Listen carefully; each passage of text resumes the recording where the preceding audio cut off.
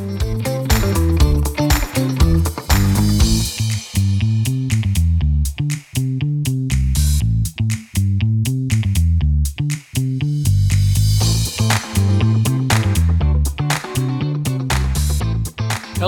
everyone. This is the Frankly Daniel Show, and I'm the Daniel in the Frankly part of this enterprise. It's my weekly exercise of our First Amendment rights, and it's an honor to be here today with you. Your time is precious, and I appreciate it. So let's jump right in. It's a quick start today. I have to tell you right here at the start that today's show is on a very strange topic. It used to be a nearly invisible topic. In fact, few of us have ever encountered it in real life. But in today's world of the woke, this issue only gets stranger and more fantastic. I suppose it will continue to get strange until it becomes a new normal. And then we'll all be concerned we missed an opportunity to understand it better from the very beginning. In fact, there's so much to come up to speed about on this subject that it may actually take 2 shows to tell you all about it. So what is it already? Well, I'm going to share with you what I've learned about today's teenage transgender phenomena and why I believe you'll want to know more about it. There's so many issues to address concerning what has become an epidemic, perhaps even a pandemic among Western nations. This pan-epidemic seems to be around the explosion of gender dysphoria among our teenage population, and in particular, female adolescents. I'm talking about young girls aged 11, 12, 13, 14, 15, 16, even 17 years old. My discussion today is only about teen girls, especially adolescent, prepubescent, and pubescent girls who are in the throes of a psychopathology called gender dysphoria. More disconcerting, an increasing number of our adolescent girls are looking to change their gender identities through chemicals and surgeries in hopes of relieving their psychosomatic suffering resulting from their self-diagnosed gender dysphoria. But this exploding issue among adolescent girls isn't just among our American teen girls. An alarming trend of teenage adolescent gender dysphoria is on a rampage that not only throughout the United States, but in Canada, the United Kingdom, Finland, Scandinavia, and a host of other Western nations. Now, there are at least 2 disconcerting facts about this explosion of female adolescent gender dysphoria. First, prior to 2012, gender dysphoria was practically an exclusive male psychopathology affecting very young boys between the ages of 2 and 4 years old. Somewhere around 0.01%, or 1 in 10,000 boys aged 2 to 4, enter into some sort of gender confusion. Now, we've never really understood it. We do know that approximately 80% of these very few young boys grow out of their early gender confusion and their angst and go on to live lives as male gendered young adults. The other 20% or so eventually declare as gay or bisexual. Secondly, there are very few reports of girls between the ages of 2 and 4 years having ever displayed gender dysphoria. For young girls, somewhere between 1 and 27,000 to 30,000 find themselves with this same problem. Now, as you can see, until very recently, gender dysphoria, formerly known as gender identity disorder, has been an extremely rare event, even among teenage girls. In fact, it's been almost unheard of. However, until 2012. Since then, the number of teen girls complaining they feel they're boys trapped in girls' bodies has ballooned nearly 5,000%. Yeah. In approximately 9 years, reported cases of gender dysphoria among adolescent girls is up nearly 5,000%, not 50%, not 500%, but nearly 5,000%. Recent reports that between 2016 and 2017, the number of gender-affirming surgeries for natal or females that were born female in the U.S., those surgeries have quadrupled. These surgeries like double breast mastectomies and hysterectomies, that's what we're talking about.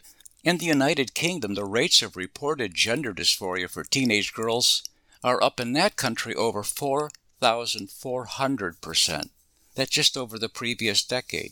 And they've got a very good reporting system in the UK because it's all centralized government health care. And as I've said, these are only the reported cases. The actual number is bound to be much higher. As I've already mentioned, gender dysphoria is an ailment that typically begins in early childhood and overwhelmingly afflicts very young boys. But suddenly, adolescent girls suffering from gender dysphoria are the new dominant demographic group. So to begin with, what in tarnation is gender dysphoria? Who gets it? And if you have it, what's to be done about it? Gender dysphoria is a type of psychological distress. Gender dysphoria arises when a person senses a mismatch, an incongruence, or some kind of misalignment between their current gender identity and their birth-assigned gender identity. In so many words, and according to the American Psychiatric Association, the APA, gender dysphoria is a distressing psychological impairment due to gender incongruence resulting from a strong belief that sufferers are not living according to their authentic gender. Now, in our case, it's the feeling that a teenage girl has when she comes to believe that she's really a boy trapped in a girl's body. I know, I said this was going to be strange.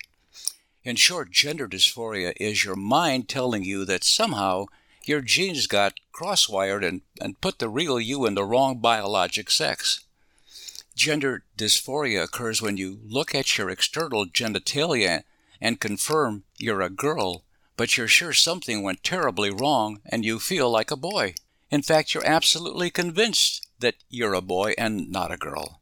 But somehow your mind waited until you were about to enter puberty, or it waited until you were midstream into puberty before alarming you that you were living a fraudulent life. And the panic you're experiencing is the nightmare that it just won't end. So what happened? We know your genetics didn't really cause this to happen, or at least our evolutionary biology tells us this. I mean, after all, gender is a cultural construct, not a biological one. We learn our gender roles according to how our parents and others raise us, and normally those around us raise us into the gender roles according to our natal or our birth sex. Baby boys receive baby blue blankets and baby girls receive baby pink blankets. I mean, when you go shopping for baby gifts of congratulation, there aren't any baby gray blankets, but they're coming, rest assured. Until recently, our birth certificates confirmed our birth sex and classically our gender identities. We never really thought of them as separate things. You're either a female or a male. Right? Wrong? Don't know? Take a moment. Take a moment right now, please, and ask yourself, have you ever thought about changing your gender? Yes, your gender. You know, like a switch from acting and dressing like a woman or a man and taking on the opposite gender role? I know it's a stupid question, right? But if you were asked to describe your gender identity, most of us wouldn't say, I don't know, or I'll have to get back with you about that. You display your gender identity all the time in the way you look and act, right? In other words, you display your gender identity through your gender expression and the gender roles you play. It's the clothing you wear, your mannerisms, the pitch and tone of your voice, and the roles you take on at work, at home, and in public. For the majority of us, gender identity just doesn't change. We don't even think about it as we go through our daily lives. I can't even remember a time when I ever thought of being the opposite gender. I was born a baby boy, the eldest of 6 children. The next 3 of us were girls. So I had plenty of opportunity to see what being a girl was all about. And while I love my sisters and my sisters-in-laws and my darling wife, I have never thought about being a girl or a woman. Now, we have 3 sons who are grown men, and well, I haven't asked them the question about whether they've ever thought about being a woman. I'm fairly confident as to what their answers would be. Heck, I've had my hands full just being a man in today's trying times, when men and male gender roles are under attack by the unenlightened, unprogressive left. They call it male toxicity. Which makes me wonder why so many teenage girls are in the throes of transitioning into teenage boys.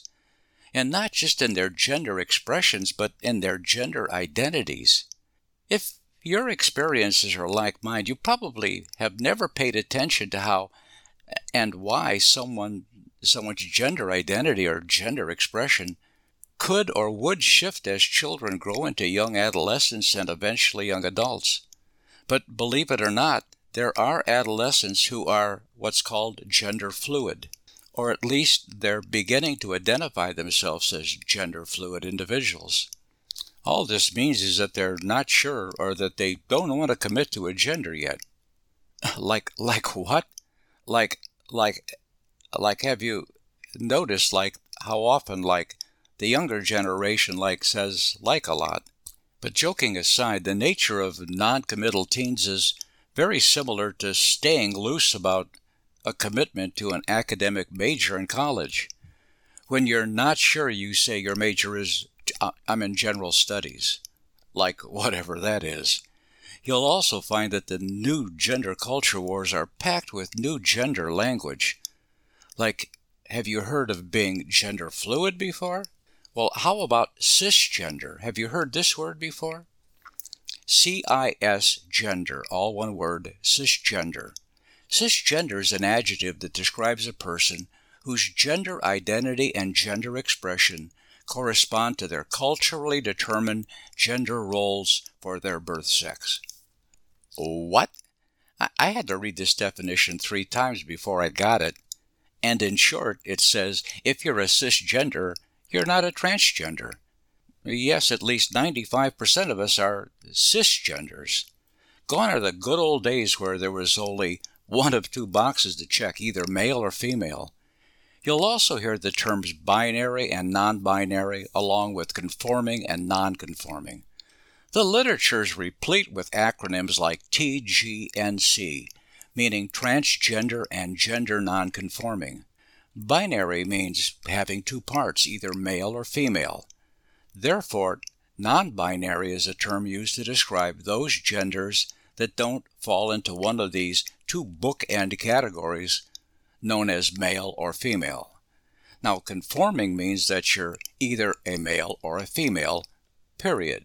Non-conforming is like non-binary. These individuals fall somewhere along the spectrum between males and females. Oh, my heavens. Sometimes we just have too many choices. I know that doesn't sound very American, but for heaven's sakes already. Now, as I've mentioned before, most of us identify as male or female gendered, or in today's gender language, we're cisgender, binary, and conforming. All this to say, I'm a man and you're a woman. In today's gender language, someone who's gender fluid may change their gender expression or gender identity, or both over time. Now, for some adolescents, being gender fluid may be a way to explore their authentic gender identity before what's called settling on a quote-unquote stable gender. It's strange even talking about this stuff, but I can assure you it's all very real, it's all very new, and it's all here to stay. So if this strikes you strange, well, you're not alone. Today's birth certificates, driver's license, hospital forms, and other government documents, they give us the choice of being male, female, or other. Most of us would probably ask, other than what? But back to the dysphoria in teens phenomena. Now, if the intensity of gender dysphoria grows strong enough in pubescent females, those going through puberty, they may develop a strong desire to arrest the unfolding of any further female puberty-driven secondary sex characteristics. To do this, they need to start a regimen of cross-sex hormones, such as testosterone for girls, as a start toward changing their secondary sex characteristics in support of their new felt male gender identity. Furthermore, pubescent teens suffering with gender dysphoria may also display a strong dislike of their developing sexual anatomy and eventually look to surgeries to eliminate certain sex organs such as breasts. However, most teens begin the process of changing genders by beginning to dress, act, and participate in activities sort of stereotypically associated with the opposite gender. This is called social transition. This is also a chance to test their assumptions that transitioning helps ameliorate or lessen their depression and anxiety associated with their gender dysphoria. However, this trial period isn't socially risk-free. High school teens in these circumstances immediately stick out as gender non-conforming adolescents. Their high schools may have policies ensuring additional zero-tolerance policies about bullying or discrimination against transgender teens. Additionally, schools may have mandatory policies requiring teachers and administrators to address these teens by their preferred new gender name and preferred pronouns.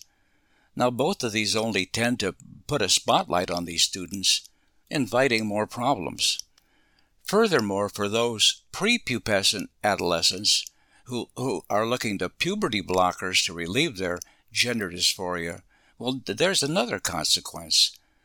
They're no longer going through puberty as most of their classmates are during this time period. Their physical differences won't manifest immediately, but the changes between those going through puberty and the few who aren't will eventually become quite noticeable, drawing only further attention to these students. I don't know how that really gets about addressing their anxiety or depression or their gender dysphoria. Adding to an already complicated psychosociology, there are increasing reports of woke teachers and staff helping transitioning teens conspire to keep their gender-switching information secreted away from their students' parents for obvious reasons that parents would more than likely not be very supportive. It's amazing how many times parents are unaware of their son's or daughter's alternative school gender. This highlights another increasingly thorny problem.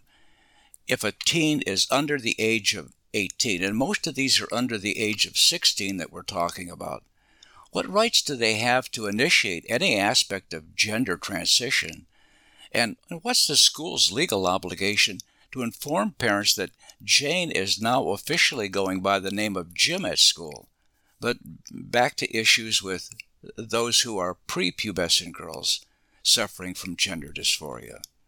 Now, they may option to begin a course of puberty blockers before proceeding to cross-sex hormone therapy. Researchers cite 3 reasons for starting puberty blockers in these young adolescents. First, it gives an adolescent and hopefully their family more time to explore transgender issues. Secondly, if a pre-adolescent boy or girl goes on puberty blockers and then decides on a regimen of cross-sex hormones, they're going to avoid developing those physical features of the sex they're trying to transition from.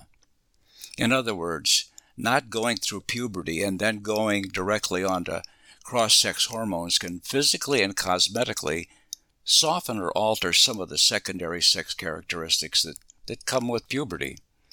Boys transitioning to girls, for instance, won't develop beards or Adam's apples or chest hair. They're not going to grow as tall or develop heavier skull and bone structures as a male normally would.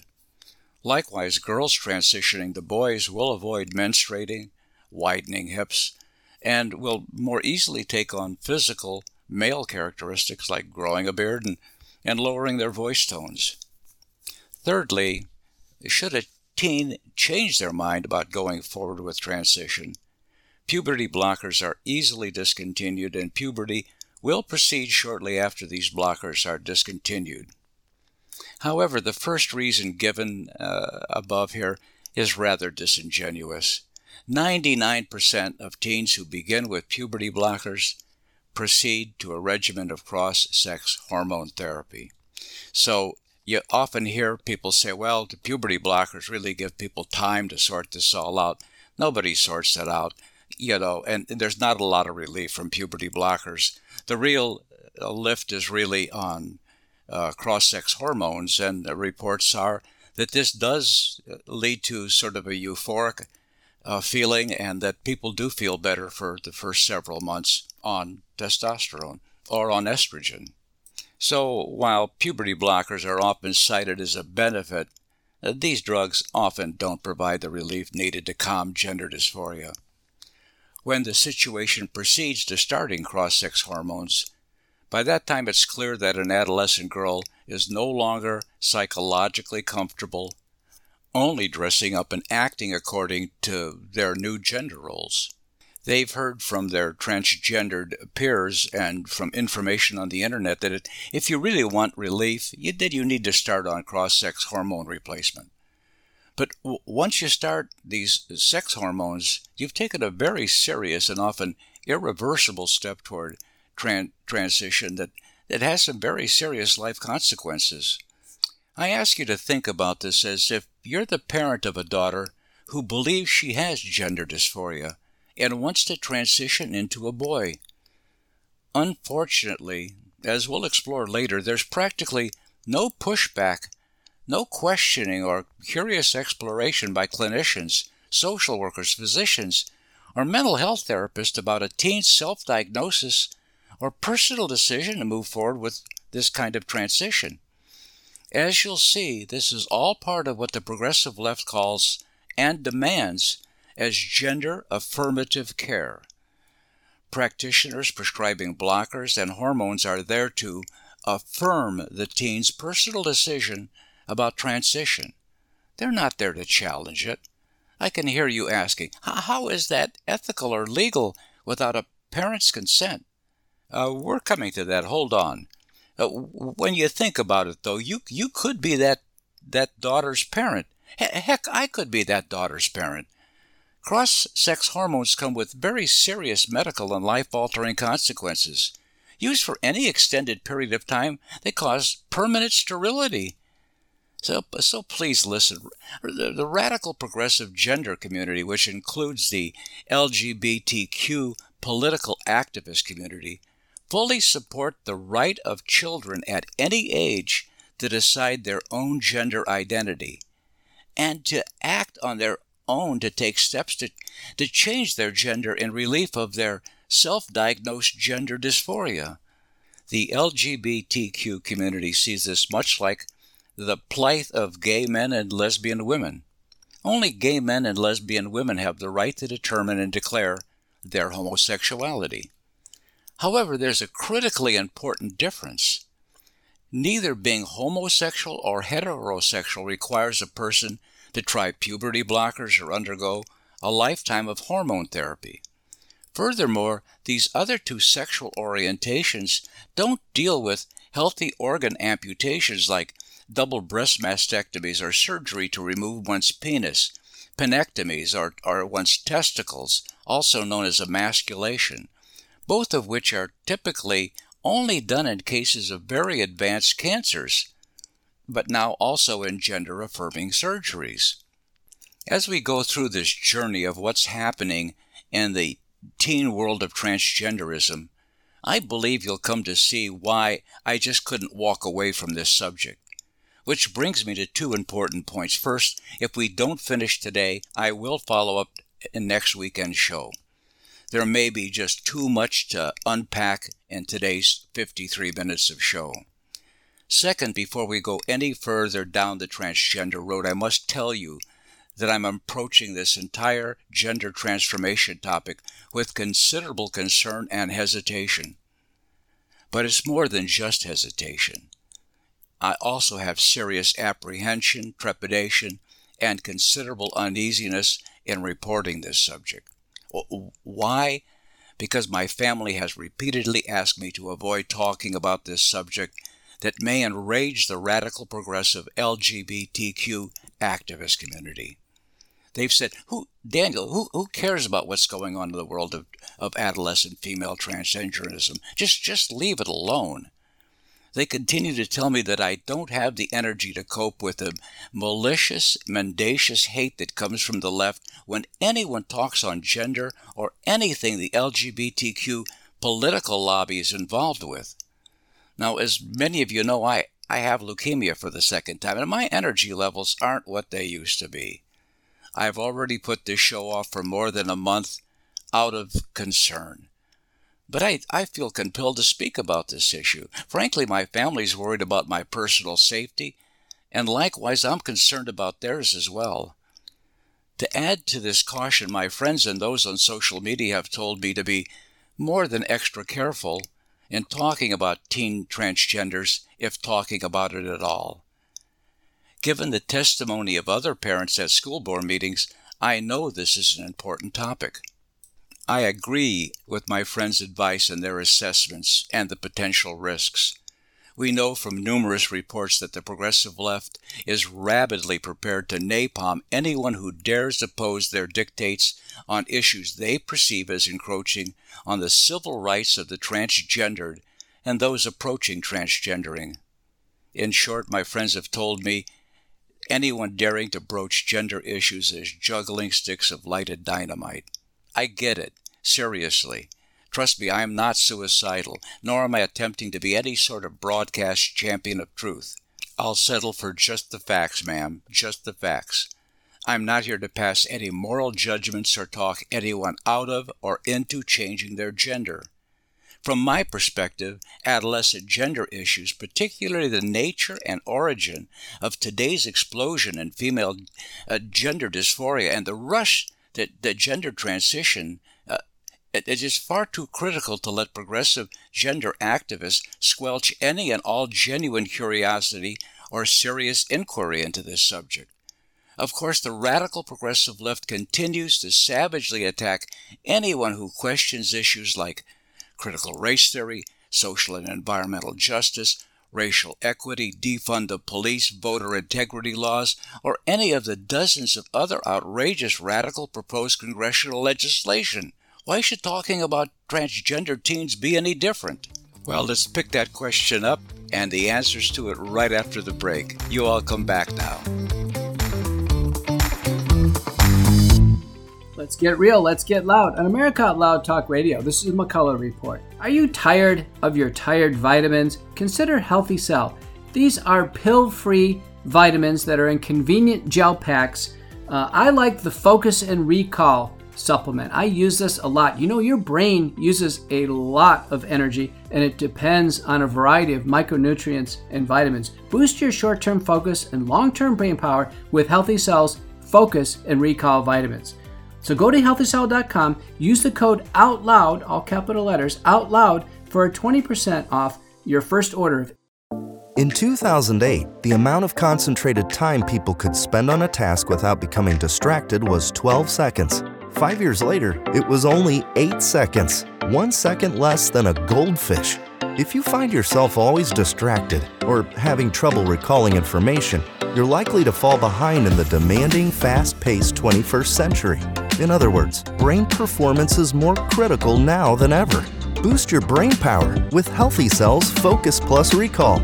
Science-backed nootropics to sharpen focus, concentrate longer, enhance recall, improve mental speed, learn rapidly, and be more alert.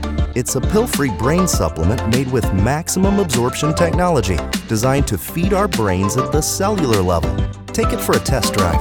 Go to healthycell.com and use code OUTLOUD for 20% off your first order of Focus Plus Recall. That's healthycell.com. Code OUTLOUD for 20% off.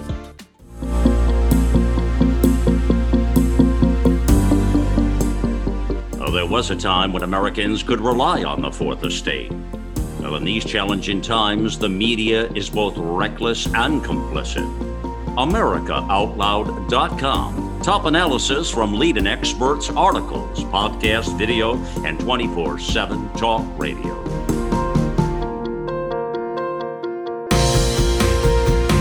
America Out Loud Talk Radio. Liberty and justice for all.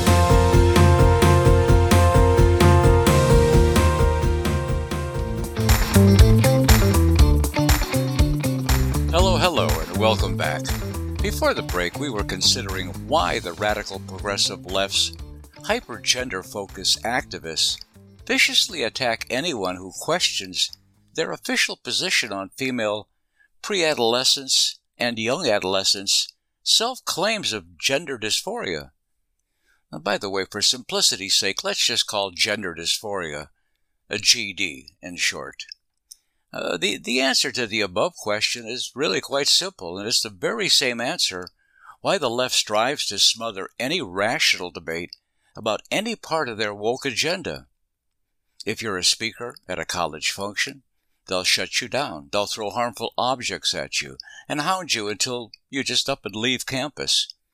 No one can hire enough physical security to ensure you can survive on campus more than about 15 minutes, much less give a lecture or an address on an academic topic that questions any part of the woke agenda. Try to publish an informational article, or worse yet, publish a well-researched and written scientific study on the topic of transgenderism among teens. If you're initially successful, the woke left will find and threaten the publisher with pickets and boycotts. If it's an academic article, the journal's editors and the medical society's publisher will be threatened by outsiders and even woke members of their respective medical societies until the study is not only retracted and expunged, but that the journal's editors, they publish an extensive apology to the transgender community of all things for allowing what they call hate speech to find its way into their journal in the first place. Allow me to share some alarming activity with you.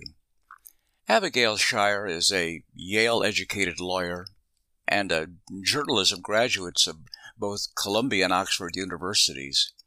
Ms. Shire is an extensively published and highly respected journalist in her own right, and frequent contributor to the Wall Street Journal, the New York Post, the National Review, and numerous other periodicals. In 2020, she wrote and published a remarkable book entitled Irreversible Damage: The Transgender Craze Seducing Our Daughters. Ms. Shire has 3 children of her own. She used the available science to put forward a compelling theory of what appears to be an exploding social craze contagion fueled by peer influence among teen girls that's been turbocharged by both the legacy and social media. She writes that it's not unusual for girls going through puberty to feel unhappy with their bodies and to have a desperate need to carve out their own identities. What concerns Abigail Shire is that adolescent girls who self-identify, self-diagnose as trans are now placed on a pathway of medical treatment, starting with hormone blockers and then inexorably onto further hormone regimens and even surgery with irreversible consequences and lifelong infertility and the possibility of devastating personal regret. Believe me, there's an extensive list of woes teenage girls are coping with these days. It isn't a walk through the tulips for adolescent high school students, and this is most certainly true for adolescent girls who already register in with attempted suicide rates multiple times higher than adolescent boys. I'll get to these multiple social and environmental teen obstacles next week, and you'll see how snugly they fit into Ms. Shire's social craze theory of GD and transgenderism among teen girls. The matchup between today's teen school and social environments and the depression and anxiety exhibited by adolescent girls is frightening, especially during the COVID-19 pandemic that closed on-campus classes. Now, as you might expect, with the growing numbers of female adolescents claiming GD and seeking to become trans youths, there's also a growing number of detransitioners, or girls who regret their trans actions and who are desperately attempting to return to their prior female gender. A couple of months ago, 60 Minutes ran a 12-minute segment on teens and young adults who felt they were duped into transitioning and badly advised by the medical community about their supposed transgender diagnosis. These young adults are now working to reclaim what they can of their original gender identity, but for many who've been on cross-sex hormone regimens or had mastectomies and hysterectomies and the like, their hopes of returning to their prior gender is nearly impossible.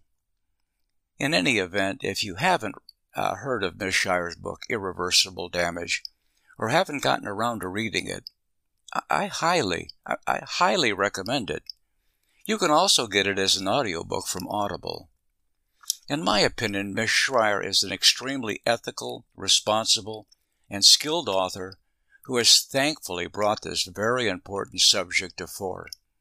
I sincerely believe without her courage and her personal resolve to bring this issue forward, knowing that she'd be pilloried by the mendacious left, most of us would still be largely unaware of how extensive and growing this issue of female adolescent GD and teen transgenderism is today. For the book, she interviewed multiple scores of teenage transgenders and adult transgenders, and her book has an extensive bibliography. Moreover, you can find dozens of her public speeches and interviews on this topic on YouTube and other video websites. She's a dauntless, intrepid, resolute author, and I admire her work and appreciate her courage, but I don't take everything she argues in the book as gospel truth. But this is true of every book and article I read. I'm sure it's the same with you. Importantly, having read her other articles on this subject, I believe she doesn't take everything she's brought to the table as settled science about GD and teen transgenderism. She's not attempting to be a physician or a mental health specialist. What's critical is that she's brought this problem, and it is a major problem, out and into the open. Now, while her name has become synonymous with the teen gender dysphoria craze, I want you to know that she's entered the public square at considerable personal and professional risk. And more than just risk, she's continued to pay a heavy price for highlighting this off-the-wall escalation of adolescent female transgenderism. No sooner than her book was published, the progressive left's gender hit squad went apoplectic, and then they went on a vicious attack of her book, and Ms. Shire personally. As far as the LGBTQ community and their very aggressive activist supporters are concerned, Abigail Shrier is a pariah, a persona non grata, a leper, and an untouchable. They've attempted to deplatform her from all social media, and in every way she's constantly feeling the wrath of the progressive left. Although you can buy her book on Amazon, Amazon will not allow her publisher to advertise her book on Amazon, nor will any of the woke social media platforms like Twitter, Facebook, Instagram, and the like allow her publisher to advertise her book. With no ill intended, she's just poked the gender mafia's hornet's nest, and she's somehow managed to attract the world of LGBTQ killer bees. It's been one unkind cut after another. For instance, in a recent statement, the American Booksellers Association, the ABA, apologized to the public for promoting her book, Irreversible Damage, calling it an oversight in releasing a serious, violent incident. Now, the ABA objected to the very premise that there's a social contagion effect on young girls, rushing them into invasive medical procedures for gender dysphoria, which they are likely to regret later. I mean, they just don't buy any part of that. The ABA leaders expressed disgust with their own organization's actions, and they demanded significant improvements to its book promotion process that would flag and prevent such allegedly politically incorrect books from making the cut in the future. What? This isn't a political book. There's not an ounce of conservative ideology or Republican Party promotion in any part of Ms. Shrier's book or her numerous articles on the subject. Her book isn't a Hitlerian version of Mein Kampf transgenderism, but the left would have you believe this. Now, the ABA statement reads, quote, "This anti-trans book was included in our July mailing to members. This is a serious, violent incident that goes against ABA policies, values, and everything we believe and support. It's inexcusable. Furthermore, we apologize to our trans members and to the trans community for this terrible incident and the pain we have caused them. However, many of the ABA member booksellers didn't believe the ABA's apology went far enough, if you can believe that. So then the ABA went that extra mile, and they emailed the following statement to all ABA member booksellers, over 750 of them. Quote, "These incidents harmed booksellers, ABA board members, and ABA staff who identify as LGBTQIA+, and BIPOC, BIOPEC, as well as the wider gender community. They also added to a toxic anti-gender culture." End quote. Now, if you're wondering what the acronym BIPOC, BIPOC, stands for, it means Black, Indigenous, and People of Color. How Abigail's book hurt this community of color is unimaginable. Obviously, the ABA hasn't read the book. However, if you read her book, you'll quickly discover that Abigail Shrier isn't anti-trans or a transphobe. She only questions the steep line increase in female adolescent cases and the lack of solid medical science that any of the current therapies actually give young adults true, long-lasting relief.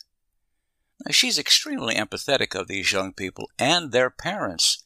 She's also very supportive of the adult trans people who have moved on with their lives and are doing quite well. From my point of view, trans adults are just that. They're adults, and they're free to do with their bodies as they wish, just as long as it doesn't violate any legality. For instance, Bruce Jenner, who we're probably all familiar with as an Olympic gold medal winner, is now and has been for some time Caitlyn Jenner. Ms. Jenner is not a cross-dresser, by the way. A cross-dresser is a person who dresses in a style or manner traditionally associated with the opposite sex, but doesn't claim to be the opposite sex. I think the preferred term is transvestite.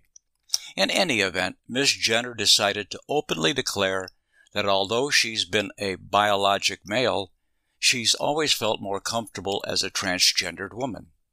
And that's totally fine with Ms. Shrier as well as me. Caitlyn Jenner is an adult, and if Caitlyn feels more comfortable as a woman than as an American, she has every right to be so noted, and I fully accept that without question. Moreover, I have no problem with a female Caitlyn Jenner, and I would defend her civil rights to legal protection against any form of discrimination. I also have no problem calling Caitlyn, or using her pronouns. After all, that's what liberty is about. Her transgenderism doesn't pose harm to me, and it certainly doesn't threaten my male gender identity. But as a point of interest, if the Democrats' proposed legislation entitled the Equity Act, if that passes, it will demand that we accept unfettered transgender-affirming treatment as a legitimate undertaking for preteens and young adults. More importantly, the Equity Act will place preteens' ability to seek gender-affirming care beyond the legal reach of parental oversight. I'm not on board with this ridiculous progressive encroachment of the rights of parents. As you probably remember, President Joe Biden, on his first day in office, issued an executive order preventing and combating discrimination on the basis of gender identity or sexual orientation. President Biden has come out in favor of children as young as 10 or 11 years of age to be allowed to make their own transgender decisions without the interference of their parents. Now, here's a recent clip, very recent, from the Department of Education's Office of Civil Rights, the DOJ's Office of Civil Rights, and the Undersecretary of Health and Human Services telling transgender adolescent students that these departments and the president has their backs. You're a transgender student. Perhaps you're worried about simply being accepted and safe and being treated with respect as you head into the new school year. I'm Kristen Clark, the Assistant Attorney General for the Civil Rights Division at the U.S. Department of Justice.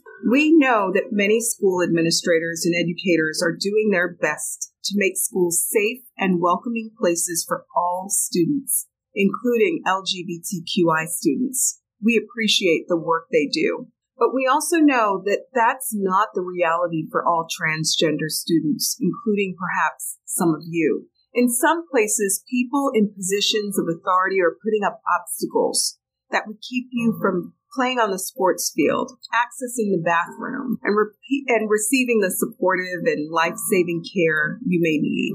We're here to say that's wrong, and it's against the law. The Department of Justice is here, along with the Department of Education, to investigate complaints about discrimination or harassment based on sexual orientation or gender identity. We want you to know that we are looking out for you, and we're here to protect your civil rights. President Biden sent an unequivocal message to the transgender community, quote, "To all transgender Americans watching at home, especially the young, I want you to know your president has your back," unquote. What a curious message from 3 cabinet-level positions. If every school of, say, 1,000 students had only 5 transgendered students, do you think these 3 departments would have put this video message out? The actual video message is about 5.5 minutes long, and it includes how to contact these departments to file a claim. Notice the White House nor any cabinet members sent video messages ensuring young Republicans or young conservative chapters at the high schools, or for instance Charlie Kirk's Turning Point organization, that the DOJ and the DOE and the DHHS had their backs and would defend them against any woke school board discrimination. Next week we'll come back to the Pelosi proposed legislation known as the Equity Act, House Bill H.R. 5 and Senate Bill S.R. 5. This bill has already passed the House.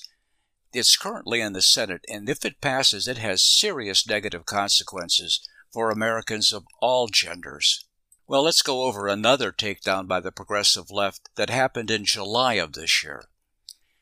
In August of 2021, Nathan Williams wrote in an article entitled Ideology-Based Medicine, How the Science-Based Medicine Blog Succumbed to the Pressure of the Trans Ideology. He reminded us about the toxicity leveled at anyone who disputes the gender warrior class when it comes to disputing anything transgender. A recent gender battlefield is a blog journal entitled Science-Based Medicine, SBM. The website is sciencebasedmedicine.org. Science-based medicine, it's all one word, .org. SBM is a long-running science blog founded by Dr. Steve Novella, a clinical neurologist, and co-edited by Dr. David Gorski, a surgical oncologist, and by Dr. Harriet Hall, a retired family physician and Air Force colonel. Now, this blog aims to present medical information based on the principles of science. It was founded explicitly to combat pseudoscience. Dr. Harriet Hall writes about alternative medicine on this blog, pseudoscience, quackery, and critical thinking.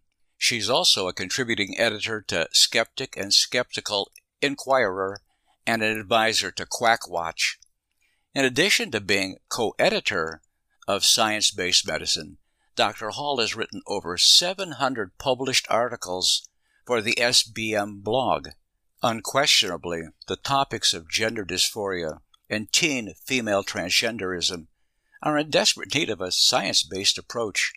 So publishing on the SBM blog appears to be the perfect place to discuss GD and teen transgenderism.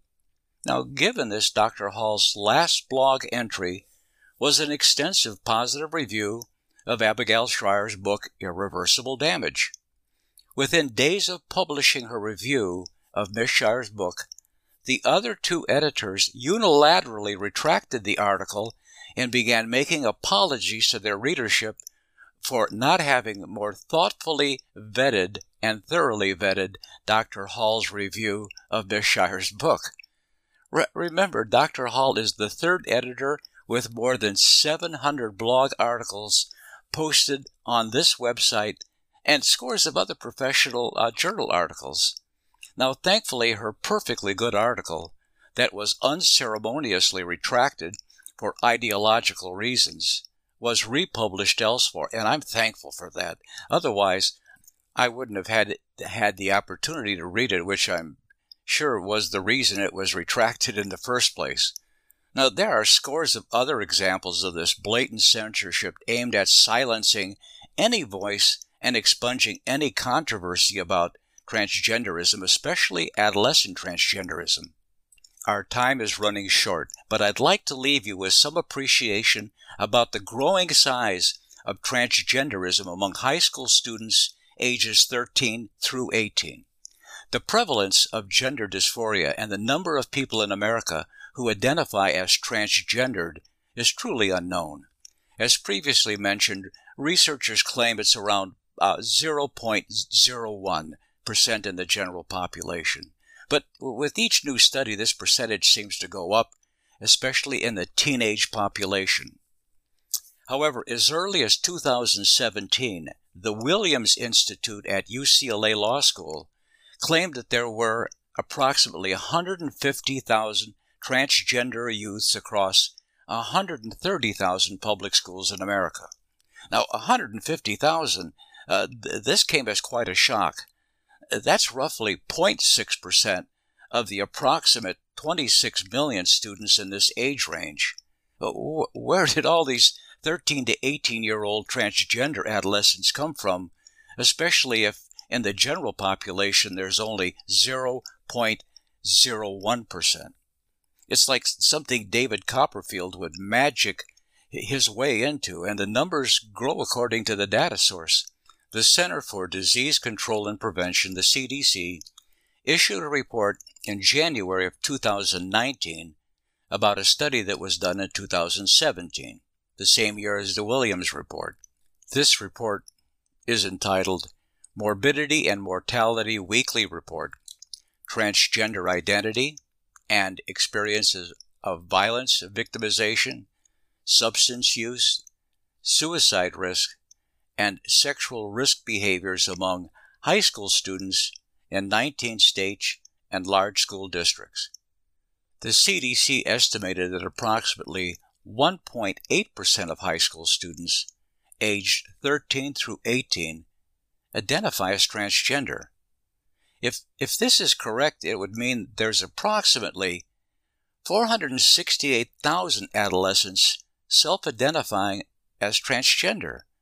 That means somehow we've gone from 150,000 to nearly 500 million adolescents between the ages of 13 and 18 self-declaring they're transgender students all in the same year.